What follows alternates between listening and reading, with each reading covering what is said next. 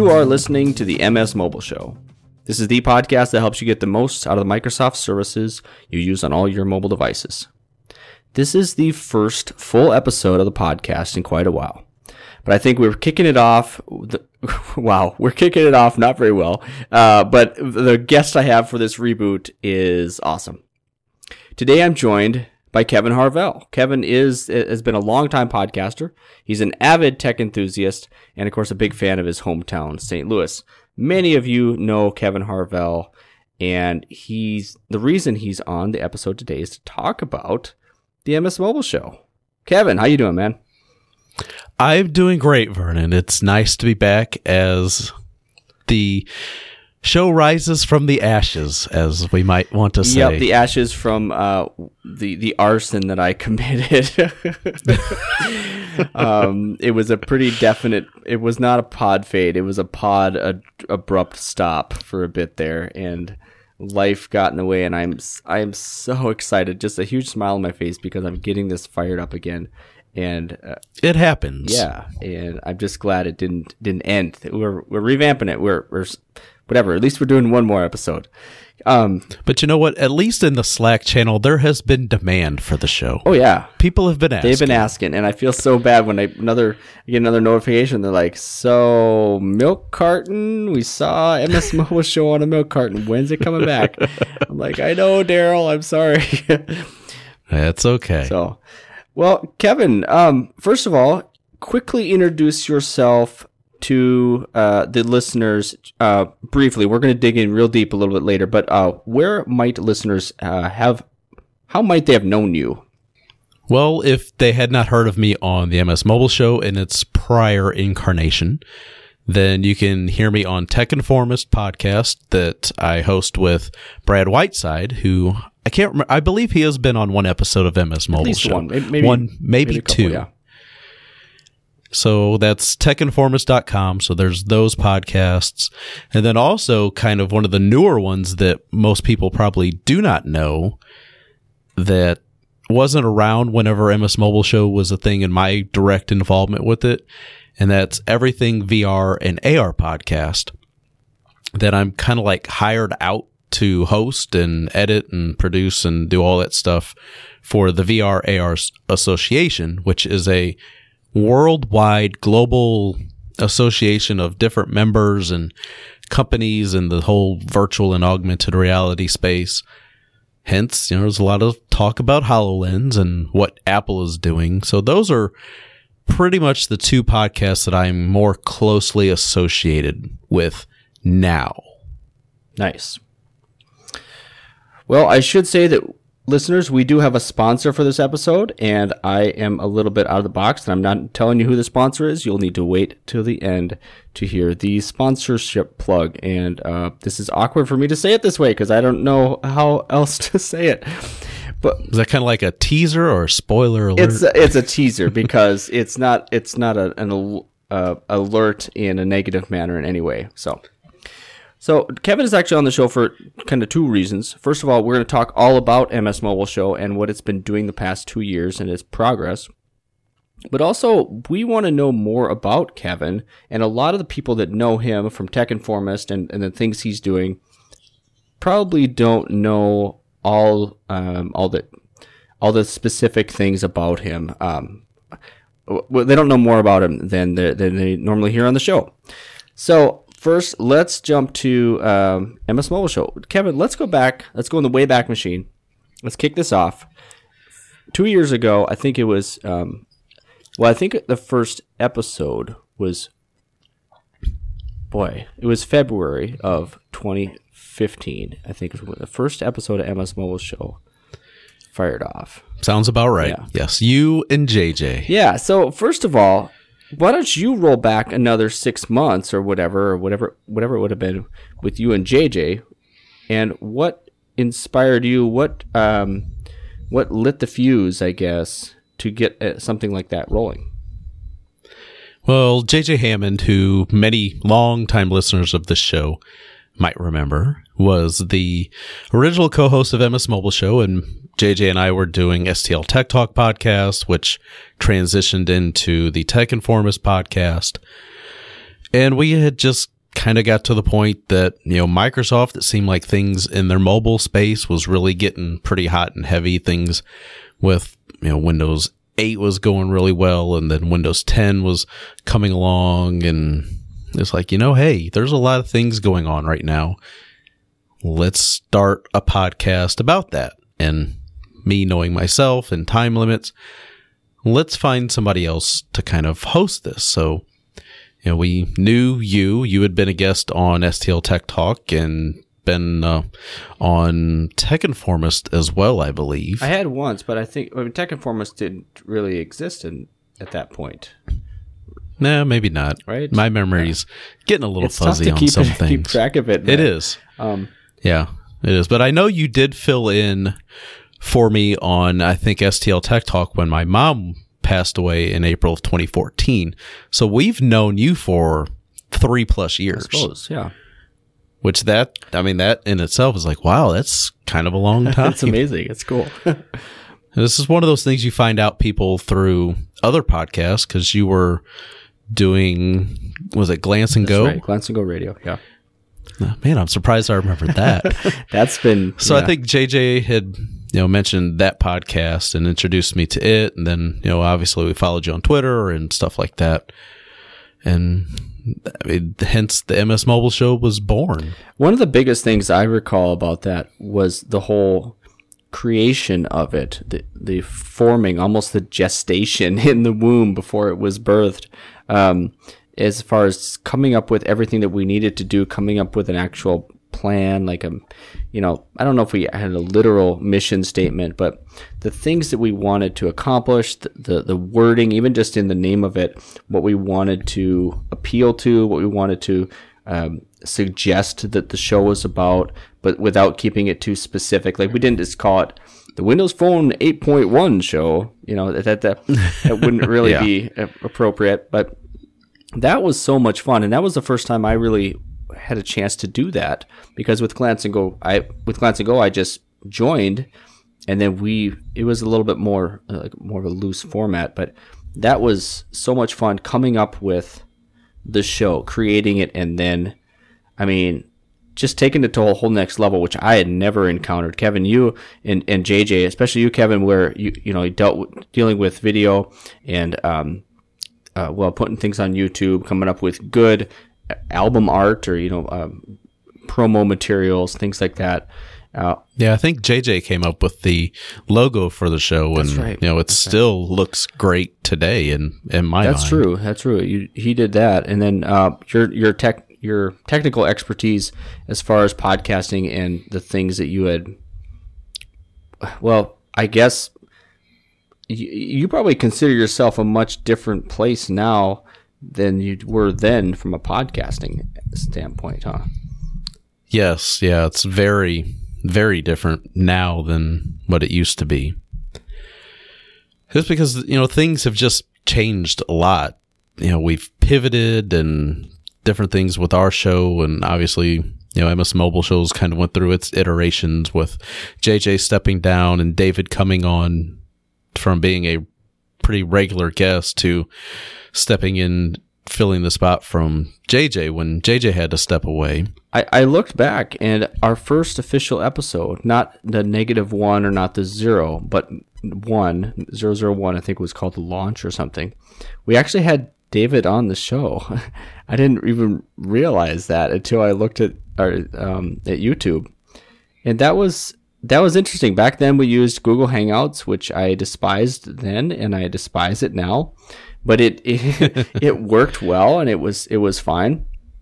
And I know we transitioned to using Blab for a while, which was fantastic. It was so simple to use.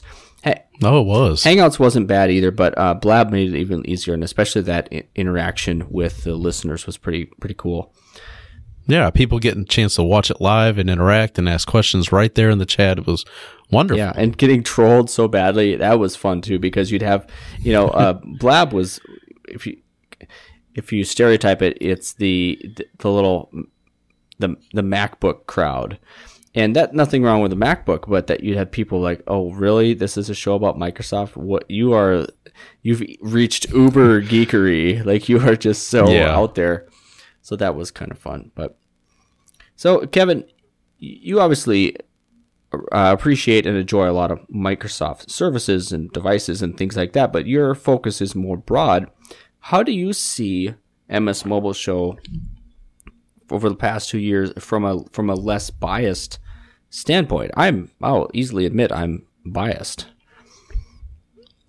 So for myself, obviously my personal devices have changed over the years. I've had a number of different Lumia devices, 520s, and I never had a 920. I've had a 1520, and then I also had a 950 for a while. And I also had a Surface Pro 3 back when all this was really starting, and then I transitioned into having this MacBook Pro, and now I'm like almost all in on Apple, and I never thought that I would ever say that, but I've got Windows 10 on a boot camp partition on my Mac, so I'm not like completely off the platform. Yeah. I think someone looking from the outside, or even you, might see how MS Mobile Show has become so much less relevant. And it almost pains me to say that, but I mean, why deny, the truth, if that is the truth? Or maybe it's something else. Maybe it's the stepping stones to something else that Microsoft has coming forward. And I guess we kind of thought about that even in the naming of it, to some extent. I don't know. Well, I think it helped in the fact that Windows 10 is meant to be on pretty much any device that runs a Windows operating system. As we know, Microsoft is still planning on, as far as we know, continuing on with the kind of Windows mobile platform, just in the fact that devices are going to be running, ARM devices. You'll be able to run regular full-blown Windows on pretty much anything. The Xbox, you can play games between your Xbox and your PC.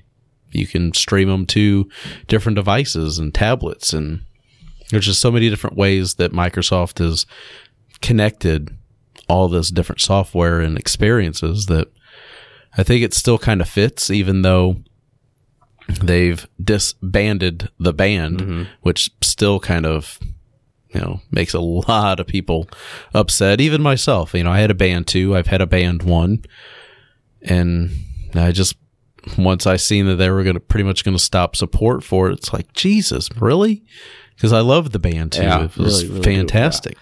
So in so many ways, and it's like, it was so, what was the term? Like they did so well at it, and they did so poorly at it. It's like, how could you at the same time, you screw up such an awesome thing, And yeah, whatever. So, all right. Well, I want to thank you, Kevin, so much. Huge appreciation for you and JJ inviting me in on this little project, this thing that we had going.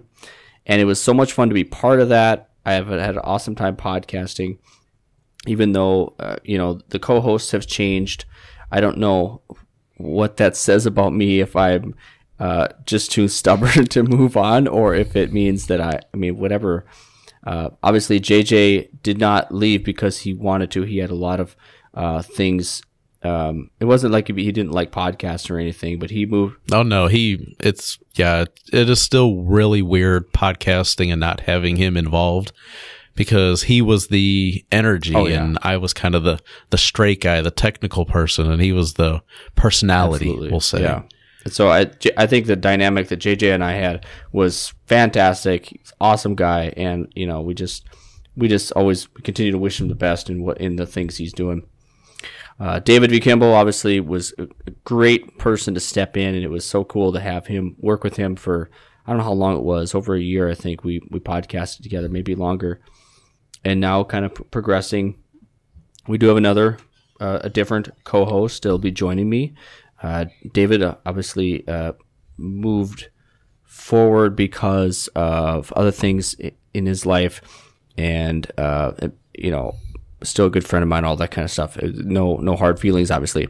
We have a great co-host that's going to join us next week. He's going to be a regular co-host. I'm excited for it. So listeners, keep listening and join us next week. So this is where we jump into what I'm going to enjoy the most, I think, is where we really get to find out stuff about Kevin that I probably didn't know in most cases. The listeners probably didn't know. And I know, personally, I've been on a guest on a few different podcasts recently. And I found it so liberating almost to just talk about stuff that wasn't about Microsoft or necessarily even podcasting, but talk about, like I was a guest that I talked about the home buying experience that I went through, and it was whatever, it was cool. So Kevin, first of all, we want to hear the strongest punch you have as far as helping the listeners know about the thing you're best at, the thing you're known for, the thing you focus on, podcasting. Share some wisdom here. It's just a matter of really finding something that you like to talk about and like to talk about on a regular basis. Whether you like history or sports or technology or comic books or Transformers or G.I. Joes, just kind of whatever it is that you're really into. And just being able to take advantage of the opportunity on social media and reach out to people that you kind of admire and you follow.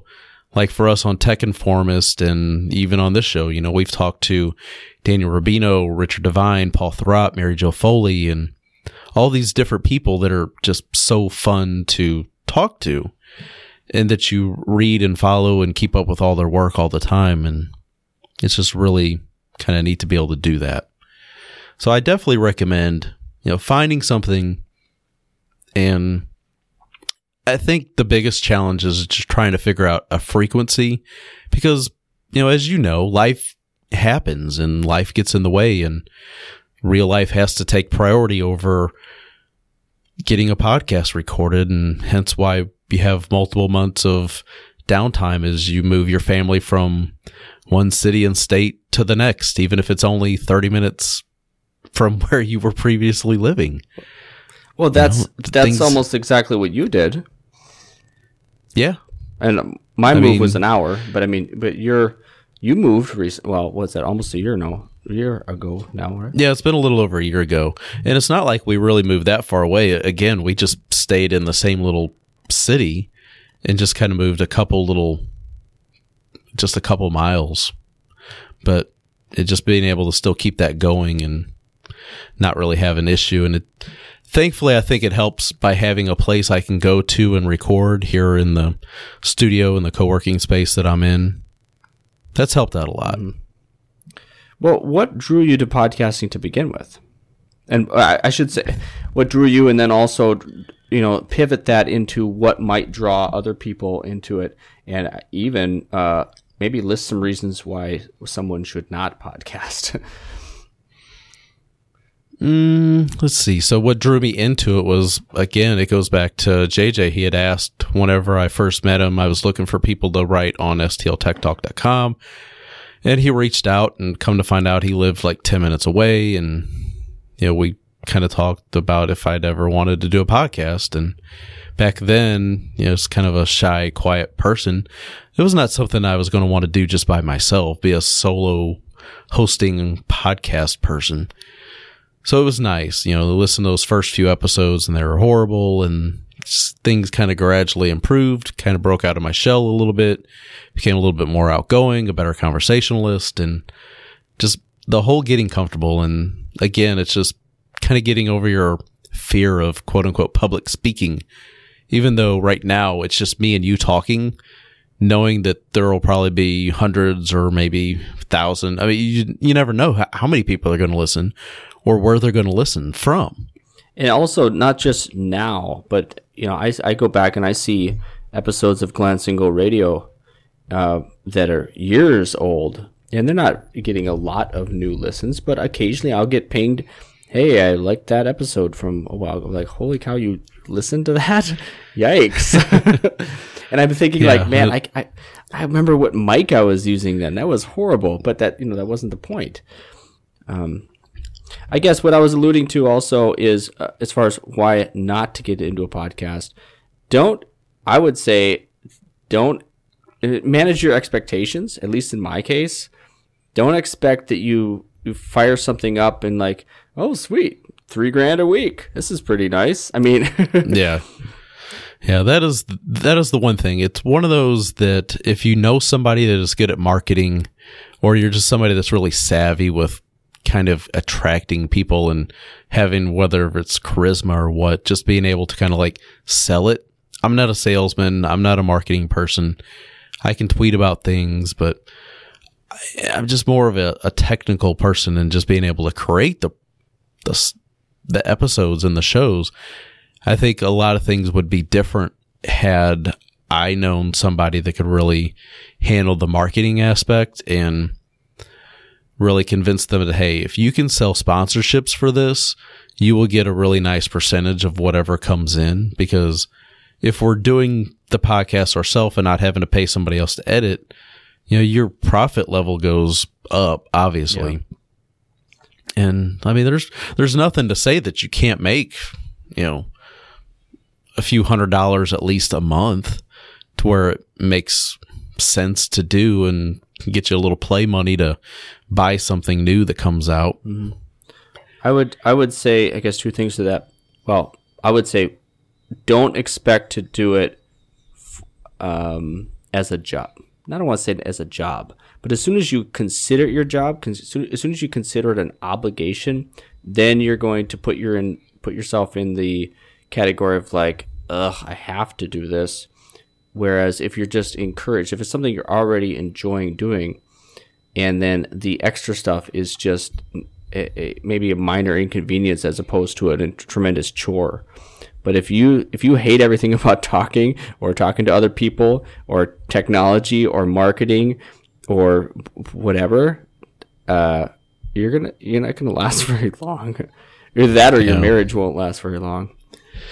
Yeah, I know there's definitely times my wife's like, so when are you going to get a real job?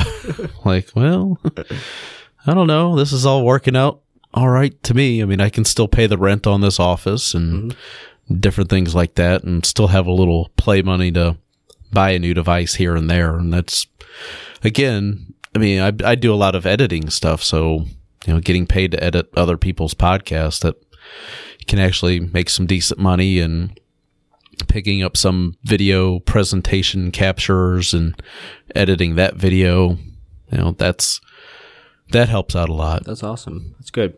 I would ask you, if someone was going to do this by themselves and not really get much other help, do you think, in your opinion, do you think it'd be better for them to have the technical capabilities or the marketing the marketing know-how? Well, I would say when it comes to podcasting that there's ways that you can take, as long as the content is good, it doesn't have to sound great. I mean, there's people that have some fantastic sounding shows, but their content is boring, or the hosts are just not engaging and it's not interesting at all, and you just kind of want to tune it out. And then the complete opposite is true, that the host or just super, super awesome, but their audio quality might not be that good, but you still listen because you really enjoy what the hosts have to say and what it is that they're talking about. Mm-hmm. Cool. Well, let's learn a little bit more about you, Kevin. What are the sequences of events that led you? We talked about how MS Mobile Show started, but what kind of led up to that? Spending, 14 and a half years working for Chrysler. And then once I left Chrysler, because, the plants in St. Louis were closing and all the jobs were going elsewhere, I didn't want to uproot the family and move. So just kind of stayed in the St. Louis area, went back to school and got some computer certifications. CompTIA A+, Security Plus, Network Plus, and got into the IT field. Started working at a local Catholic all-girls school doing laptop repair on Lenovo convertible tablets. So spin the screen around, lay it down, write on the tablet, stuff like that. Lenovo X200, 201, 220, And then I think it moved to the 230 was the model they were using when I last left. And that was just really interesting, getting a chance to do something other than build cars, build trucks and stuff like that, put parts together on an assembly line. Like working in an office and in a school, it's just a totally different environment than I was used to. And then just one day, I just had this grand idea. I wanted to start a tech website. You know, I love reading Android Central and Windows Central, stuff like that. I thought, well, maybe I'll just start my own website and share my opinions on things. And then that eventually led to starting the podcast with JJ. You know, I think it was about a year after I started the website is when I first met him. And then just kind of went from there. And it's so interesting to see how far you've come, and probably hadn't even considered how far you would have gone in that direction from, you know, a decade ago.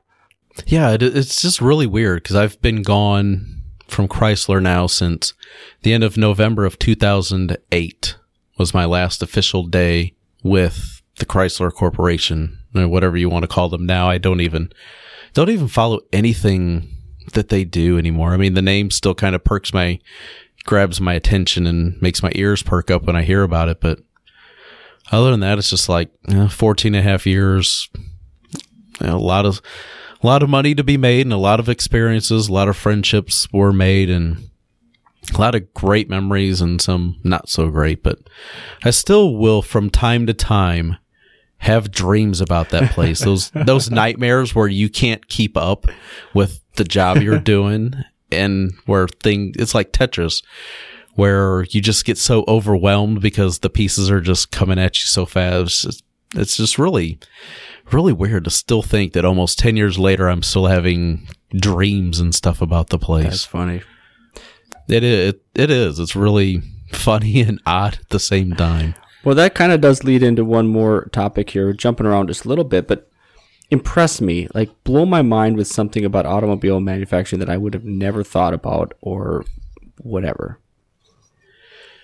So with automobile manufacturing, we were used to working so many overtime hours, like 5-10-hour days, Monday through Friday, and then on Saturday, an 8 or a 9-hour day.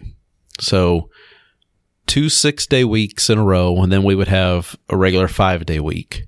As soon as it would start getting rumors floating around that they were talking about cutting back production or cutting back hours to go to like a regular 8-hour shift or 9-hour shift, you could always tell because body shop, which, you know, fed everything, that's where they start, you know, weld all the pieces together and stuff like that before it goes into the paint department. They would start having breakdowns. and that would be because, you know, the people out there had bought their boats, their, you know, lake houses, and overextended themselves financially to where they couldn't live without the overtime. You know, if you think about it, a lot of that is the reason why those plants closed, because when the assembly line would stop, I forget just how many thousands of dollars per minute were being lost. You know, if that line's not moving, there's no money being made because the vehicles are not being produced. Yeah, but you're still spending, obviously, overhead. Yeah. Between all the utilities and, I mean, granted, they had their own powerhouse, their own water facility and stuff like that. Even. Yeah. It's just not good. So seeing that, and it would just get so annoying when that would happen. And just some of the hiring practices and that they had to do, because, I mean, I'm not going to get into a whole race thing, but some of the hiring practices, and this was across all races, so it's not like I'm singling one group out or the other.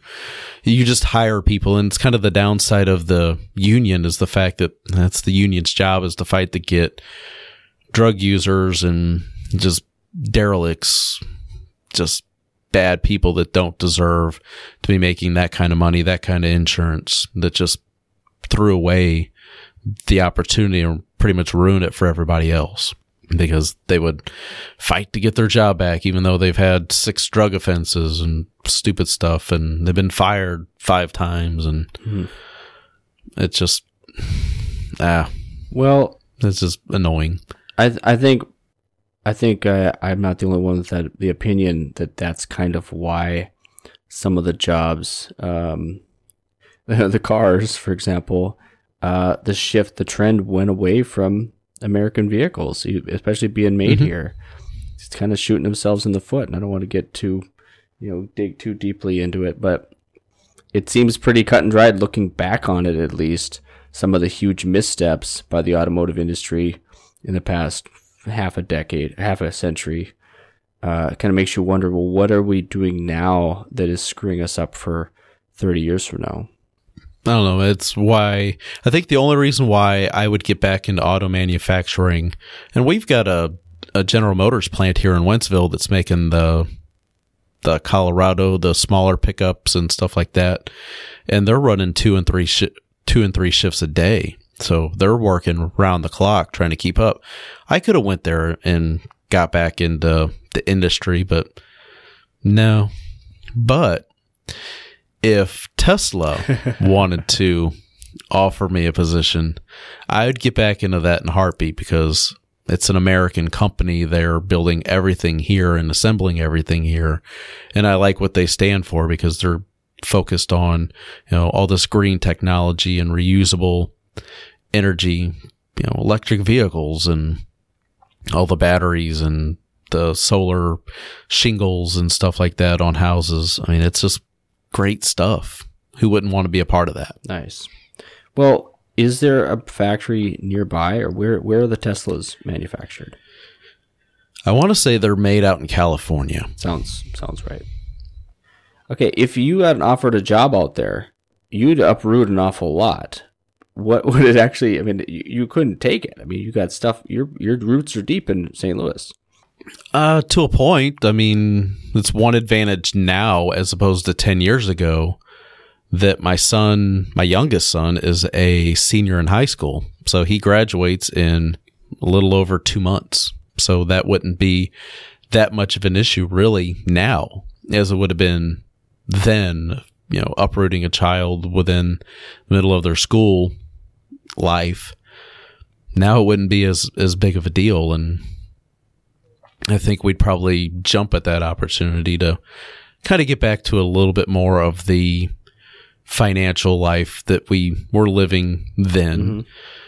Mm-hmm. But again, I probably wouldn't have as much flexibility as I do now to be able to say, hey, you want to go on a slightly extended weekend? We can kind of do that now, just because a lot of stuff that I do, I can pretty much do from anywhere. If I wanted to still stay in podcasting, it's wherever I would end up. I just find a place and start a new studio. Nice. Well, tell us more about your family then. You said you're youngest.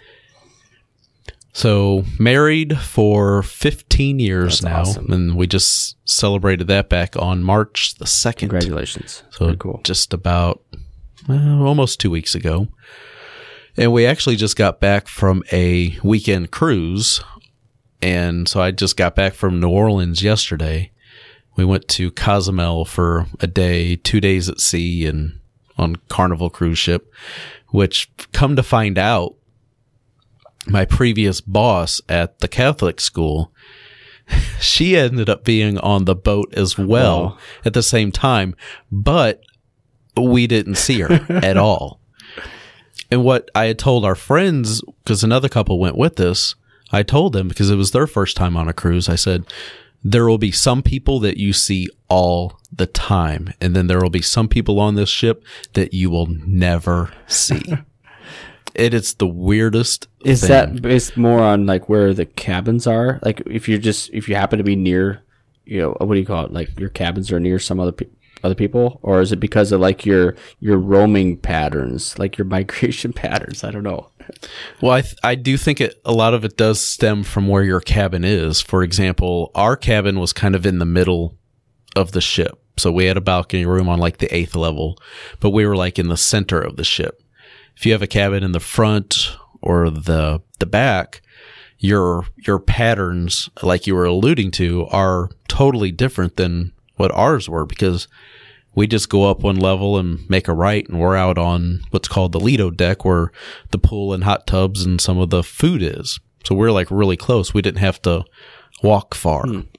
Nice. And then just some of your evening entertainment choices may be different. There's 2 different dining rooms. There's 2 different dinner times. And the dining areas for your nice dinners, that's a big areas. So you might have even had the same dining room, dining time, but be on a different level or just in a totally different portion of that same room. It's just really, really weird. Have you, and this is just a grown-up cruise, like no kids on this one, or was it? No kids on this one. It's not like it was some adult, an adult kind of cruise, but it was a grown-up cruise. It was just Carnival Triumph. Cool. Well, have you ever taken your kids on a cruise with you? Yes, and that was actually in 2008 when I had spent my last official day with Chrysler. I was on a cruise ship when that last day came, because I had already been laid off since that summer, like July, and I turned in my buyout papers the day before Thanksgiving, because that was the cutoff, then the Thanksgiving holiday, and we drove down to New Orleans the day after Thanksgiving that year. And a couple days later, I'm in the middle of the ocean thinking, all right, this was my last day with the company. Here's to a new start. Yeah, I can see how that'd be a little bittersweet, if not actually heartbreaking for some people, as far as, working with a company for 15 years. And it'd be tough, I guess. Yeah. And my wife had asked me before, if she wanted me to cancel that cruise. And I said, no, we're still going to do this and see what happens, because it was already been paid for and everything. Yeah.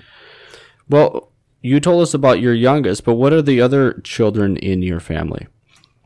Or who are they, I guess? Yeah. So I've got 3 older stepchildren. Josh is 25. No, he'll be 26 this year. And he's got special needs, kind of on the cerebral palsy spectrum, we'll say. And then Sierra is 23. Yeah, 23. And she's actually over in kind of the Kansas City area doing the Job Corps program out there, getting into like culinary arts and stuff like that. And then Zach is 22, and he's still in the St. Louis area. Just kind of doing his thing. Cool. And then in most houses, there's at least one pet. What do you have? We currently have 3 cats, all female, ranging in age from almost 16. And the easiest way for me to remember how old Molly is, who is our oldest, is the fact that we got her about a week or so before the original Xbox released in 2001. Because I remember, playing Halo, and she would kind of like screw around with the controller cable. I'm like, no, this isn't happening. Just get away from the cords and you'll be fine. And then we have another cat named Ginger. She is going to be 9 this year. And then we have her half sister, Nexie, who I named Nexus after the Nexus 5. So she is coming up on, I think she's going to be 4 this year. Yeah, she'll be 4 this year. Cool. Just 3 days ago, my daughter somehow got us in the business of adopting a cat from the neighbors. And so, nice. Yeah. And then, not so coincidentally, but relatively ironically, my oldest, got her driver's license I saw today. that. Yeah. How's that feel, Dad? Yikes. She's a pretty good driver, but the ironic part of it is that she had the cat to build responsibility, so to speak. and also that she would be there to take care of it all the time. And now, of course, she'll be gone, and as often as possible with a set of wheels. So exactly. Yeah. All right, moving on to through my list of questions here. The question was your geographic location, and of course, you did allude you live in St. Louis. How long have you been there, and do you? Some people really, really identify with that's their home. Other people are like, yeah, I like this town. Yeah, so I've grown up in the St. Louis area, and I've lived here my entire life, so almost 41 years. And I can't really, there's other places that I think I'd be comfortable living, but I'm completely fine still being here, even though, yeah, there's been a lot of issues, but it's not as bad as the media likes to make out with the racial tension. And I think there's racial tension almost everywhere. It just, it takes one or two incidents to magnify and make an area seem like it's just some hood, gang-ridden area. I'm like, no. I don't live. My office / studio is just blocks from what they consider here in the St. Louis area the Great Delmar Divide, which is Delmar Boulevard.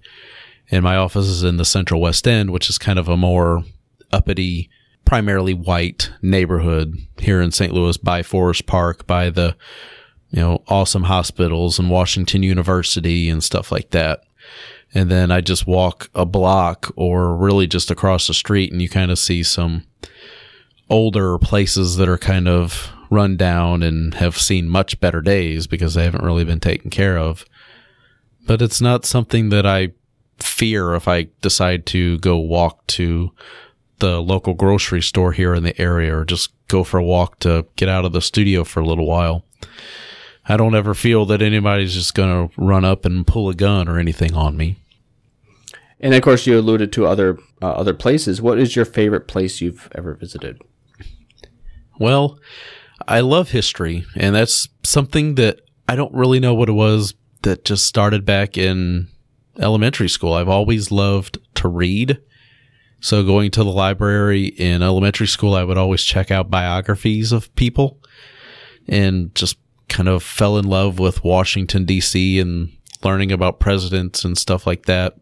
I love going to Washington, D.C. And when I went there in 2012, I guess it was, for a convention, got a chance to go to Ford's Theater, which Lincoln is the president that I kind of read the most about and have learned the most about.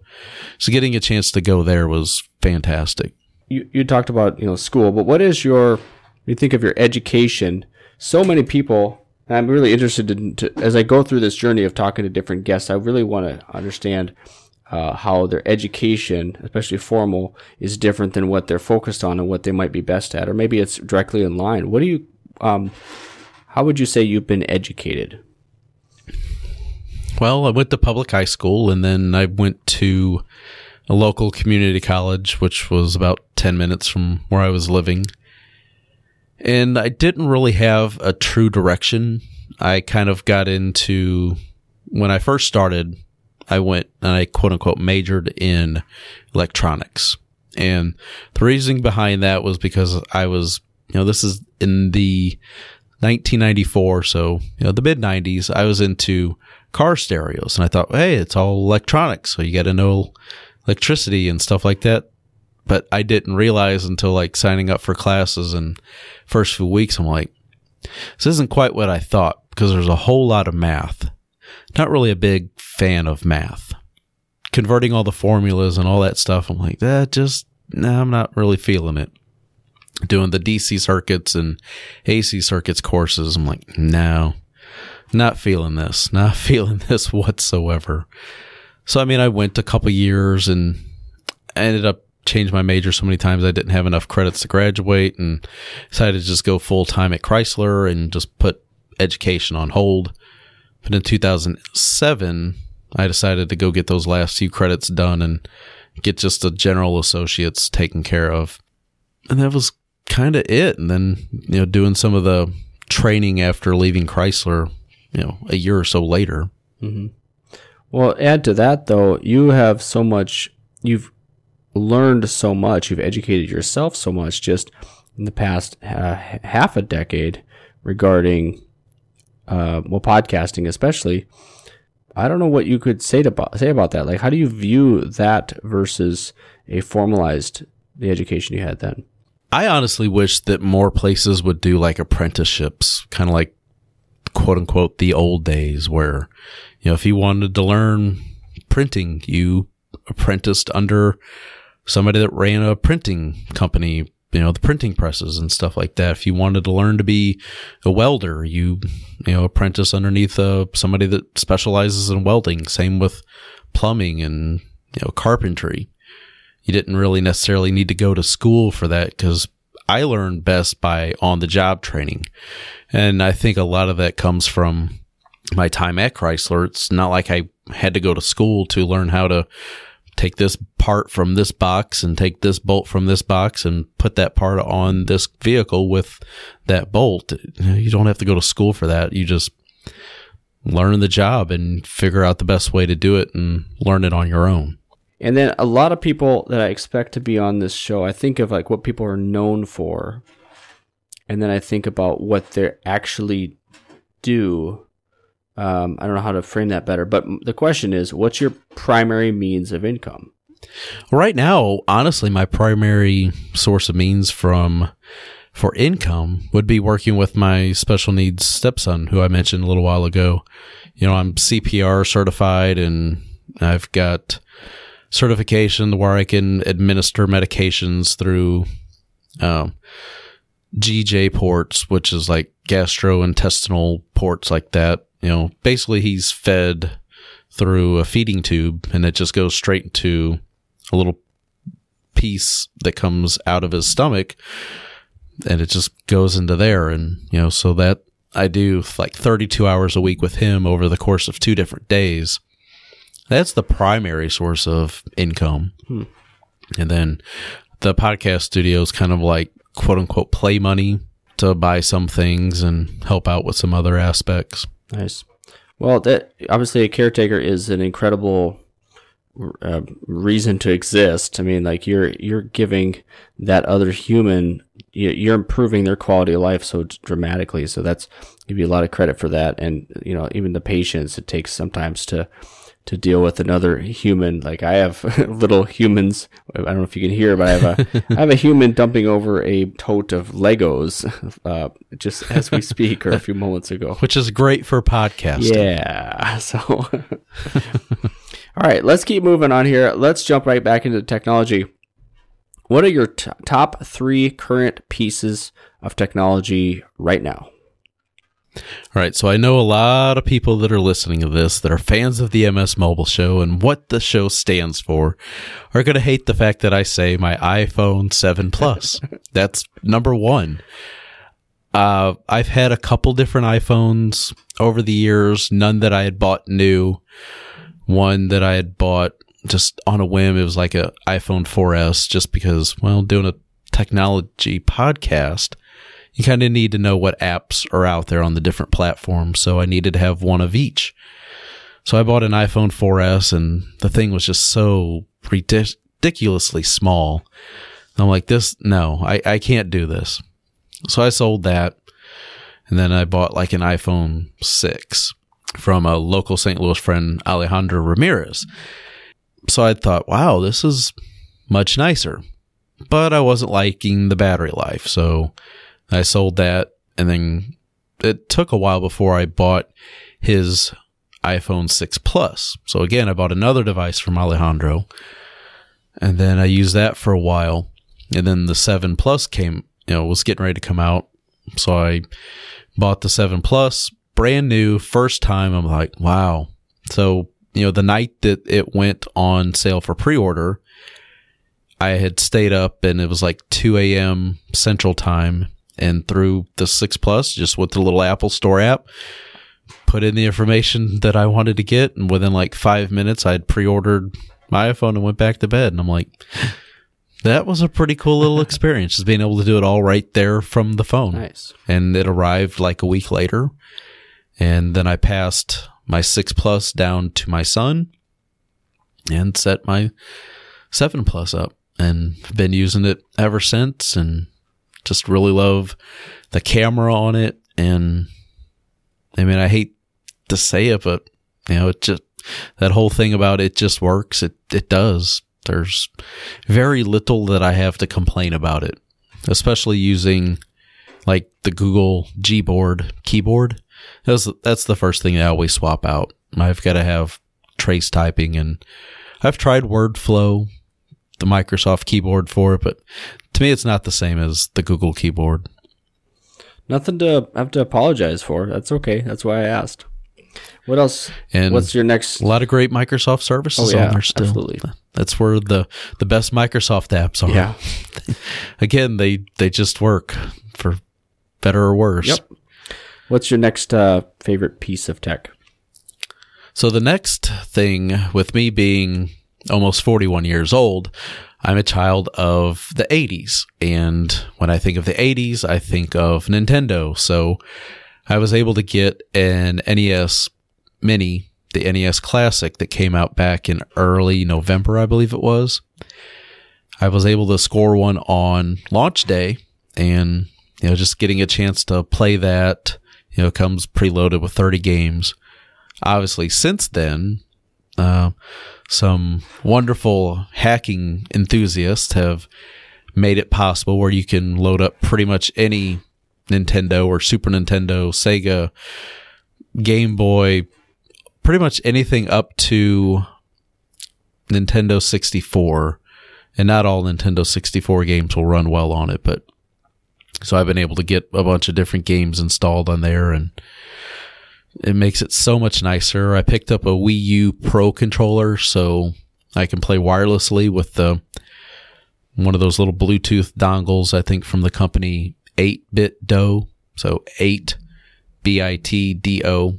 They make a wireless receiver, and pair that up, and I don't have to deal with that ridiculous little 2-foot long cord that the controller comes with, because that's just too short. But it's fun getting a chance to go back and playing all your favorite Nintendo and Super Nintendo games and pretty much anything else that you want to on it. It's so much fun. All right. And your third top piece of tech? I've been on a Nintendo kick lately, so I pre-ordered a Nintendo Switch, and I've been playing Legend of Zelda Breath of the Wild. I actually took it with us on the cruise. I didn't play as much as I wanted to. I probably only got to play for about an hour and a half, maybe 2 hours over the course of a couple days. But it's nice, you put it in the dock and take the little Joy-Cons off and sit back from the TV, and then whenever you're ready to play portable, you just put the Joy-Cons back on, pick it up out of the dock, and go do your thing. It's pretty fun. Just waiting for some more really good games, like Mario Kart 8 Deluxe. That's kind of next on my list that I want to get in April. Cool. Well, let's pull it back from Apple and Nintendo. Kevin, what is your all-time favorite Windows Phone or Windows Mobile device? And that would be the Lumia 1520. I've always liked bigger phones. If I have a choice between, for example, iPhone, the regular 7 or the 7 Plus, I'm going to go with the Plus every time. In the same way it would be with Nexus devices. I had a Nexus 4, I had a Nexus 5, and then I had a Nexus 6. And I've just always liked bigger phones because the bigger display, typically a better battery life. The 1520 had fantastic battery life, had a superb camera. Everything on it just ran like a champ. To fund other devices, I've ended up selling certain devices over the years, and I miss it. That was my not little, but my Darth Vader version. It was the black Lumia 1520. I miss that phone. I do. I really do miss it. Yeah, mine is dying. The screen is a little messed up, and the battery drops out after a few minutes. There's a connection problem in there or something. I don't know exactly. Well, that just about wraps it up. Before we finish, let's go to our sponsor. Obviously, we want to thank a big thanks for the episode sponsor. And in this case, it's not a real sponsor. It is Kevin, because Kevin is an entrepreneur. You're doing a lot of different things. And especially if someone is a podcaster and they don't like editing, like I don't like editing, Kevin, you can help out with that. What's your solution? So I've partnered up with a local podcasting company called the 2GuysTalking Podcast Network. Currently, the website is under some really major renovations, bringing it up to 2017 and just changing the whole visuals and everything. So if you were to go to 2guystalking.com, that's the number 2, guystalking.com, you're not going to see anything, because right now the website's just completely down and completely being rebuilt pretty much from the ground up. But there's a Facebook group, 2 Guys Talking East podcast studio. You can kind of see some of the things that we're doing here, some of the different shows. And then you can also search for 2 Guys Talking on iTunes and anywhere else you can get podcasts from, and see some of the shows that are on the network. None of them are mine right now, but I do offer some editing services that we're starting up to just give podcasters the chance to save some time, because an hour episode, if you really go in and edit it and spend a lot of time to really make it sound good, you can spend almost 2 hours on 1 hour of content. So we offer those services. If somebody wants it edited, we can add in music and stuff like that and really give it a nice produced feel. Just because within the last few months, even though I'd been doing podcasting for a few years, just really spending more time editing other people's stuff and trying different things out for clients, it's really just gotten me to be a better producer of making things sound a lot better and more kind of a more produced production. It's a lot nicer experience instead of just throwing some music on and there you go. That's it. Yeah, that's pretty much what I do. But it's, I guess I really do value those shows that can create a nicely produced piece of audio, and I envy that. But also I'm a realist, in which if I tried to get it that good myself, it would take so much more time than it would be worth it. And instead of putting out, one mediocre show every week or every 2 weeks, it would be one fantastic show once a year. And that really wouldn't work. And I probably wouldn't be married either. So it's just, I can't do it. And that's why there are people like you, Kevin, who can and do it for people. And obviously it's worth something because people pay for it. Yeah. I mean, you've got to have patience. And I mean, there's even been some shows that they've sent stuff over and I just throw my headphones down after like 5 minutes. I'm like, no, I can't do this because it's just kind of a horrible experience. I'm like, no, that's way beyond the scope of what I want to even attempt to do, because it's going to be night and day what you send over and what you get back. But well, I'm curious mostly just as far as cleaning up the conversation itself, or is it more just all the background noise and that kind of stuff? It's just kind of the conversation itself, because there's some hosts that they just talk really fast and it's like the Micro Machine guy and blah, blah, blah, like, oh, slow down, because then they start tripping over the words, and it's like just kind of relax and have a conversation. But they come up with their points and their mind is going a lot faster than their mouth. And whenever they kind of mess up, they might stutter or they want to shift in a different direction, and there's no real easy way to do it. It's really tough to clean that up. And from experience, my mind and my mouth go different speeds, and sometimes alternately. Like I have challenges that way. So, I mean, I'm not perfect. I still make plenty of mistakes, but at least I'm a little bit more aware.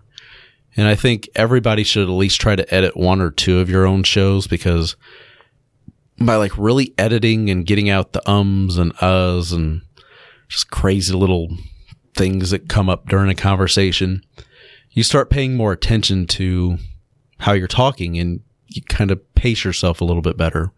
And because you know what it is you're looking for, you're like, well, if I'm editing my own stuff, I don't want to spend a lot of time clicking out and cutting a whole bunch of different things because I know it's going to take me longer to get this episode done. So you're a little bit more conscious of it as you're having your conversation.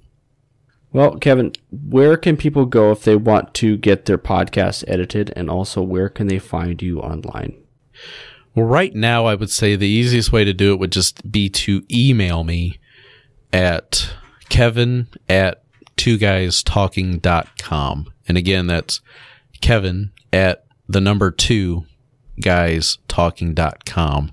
And from there, we can get you all set up and going with that. And you can always contact me on Twitter. Twitter's still my favorite social media platform to spend the most time on. And even though it's really weird not being able to be on while I was on the cruise ship, but it was nice to completely unplug. But that's at Kevin Harvell with 2 L's. Very good. Awesome. Well, Kevin, thanks so much for joining me today. Thanks for being a very important part of starting up MS Mobile Show a couple years ago. And I'm grateful for that. And it's awesome to talk with you, man. We don't get to do it enough, but it's always fun to chat, talk about podcasting and life and technology and all that combination. Yeah, it has been a while. It's been fun seeing how you guys have been keeping things going, and I was kind of bummed. I'm like, oh, there's no more new episodes, and other people are chomping at the bit for it, and it just I just knew I was too busy to really kind of get back in and really help out to do anything with it. So I just gradually gave control of everything over to you. I'm like, just hopefully make the best of it and hope to keep it going. Yep, that is the plan. So, listeners, thank you again for listening. Thanks for putting up with the hiatus. But I can tell you, I am really excited for what I am planning to roll out here. I have some awesome guests already lined up. Like I said, I already have a great co-host. I'm excited to be working with him every other week and probably come on for the guest shows occasionally. It'll definitely be a little bit different format going forward. This is kind of an example of that, Kevin being as a guest. And it's also a great example of me thinking of a concept of a show and then trying to actually spit it out through my mouth and put together how it's going to actually work. But I was very satisfied with this episode so far. Kevin, it's great to have you on. So it's been awesome. Yeah, it's never a bad thing to be a little nervous and scared about change, but you can't sit and just completely fear change. Change can be good. Exactly. But I understand why people like that familiarity and, like Cheers, where everybody knows your name. Yeah. I completely understand that, why you want everything to stay the same. But sometimes change is good, and it's always good to kind of pivot once in a while. And if people love listening to you and listening to what it is you guys have to talk about, they'll be there. They'll come back. Mm-hmm. Well, listeners, if you want to continue the conversation, you can follow us on Twitter at MS Mobile Show. You can follow me, Vernon E.L. Smith, on Twitter at VernonEL. And if you want to communicate more formally with us, you can email the show at contact@msmobileshow.com. Thanks again for listening for another episode. Have a wonderful week. Stay mobile.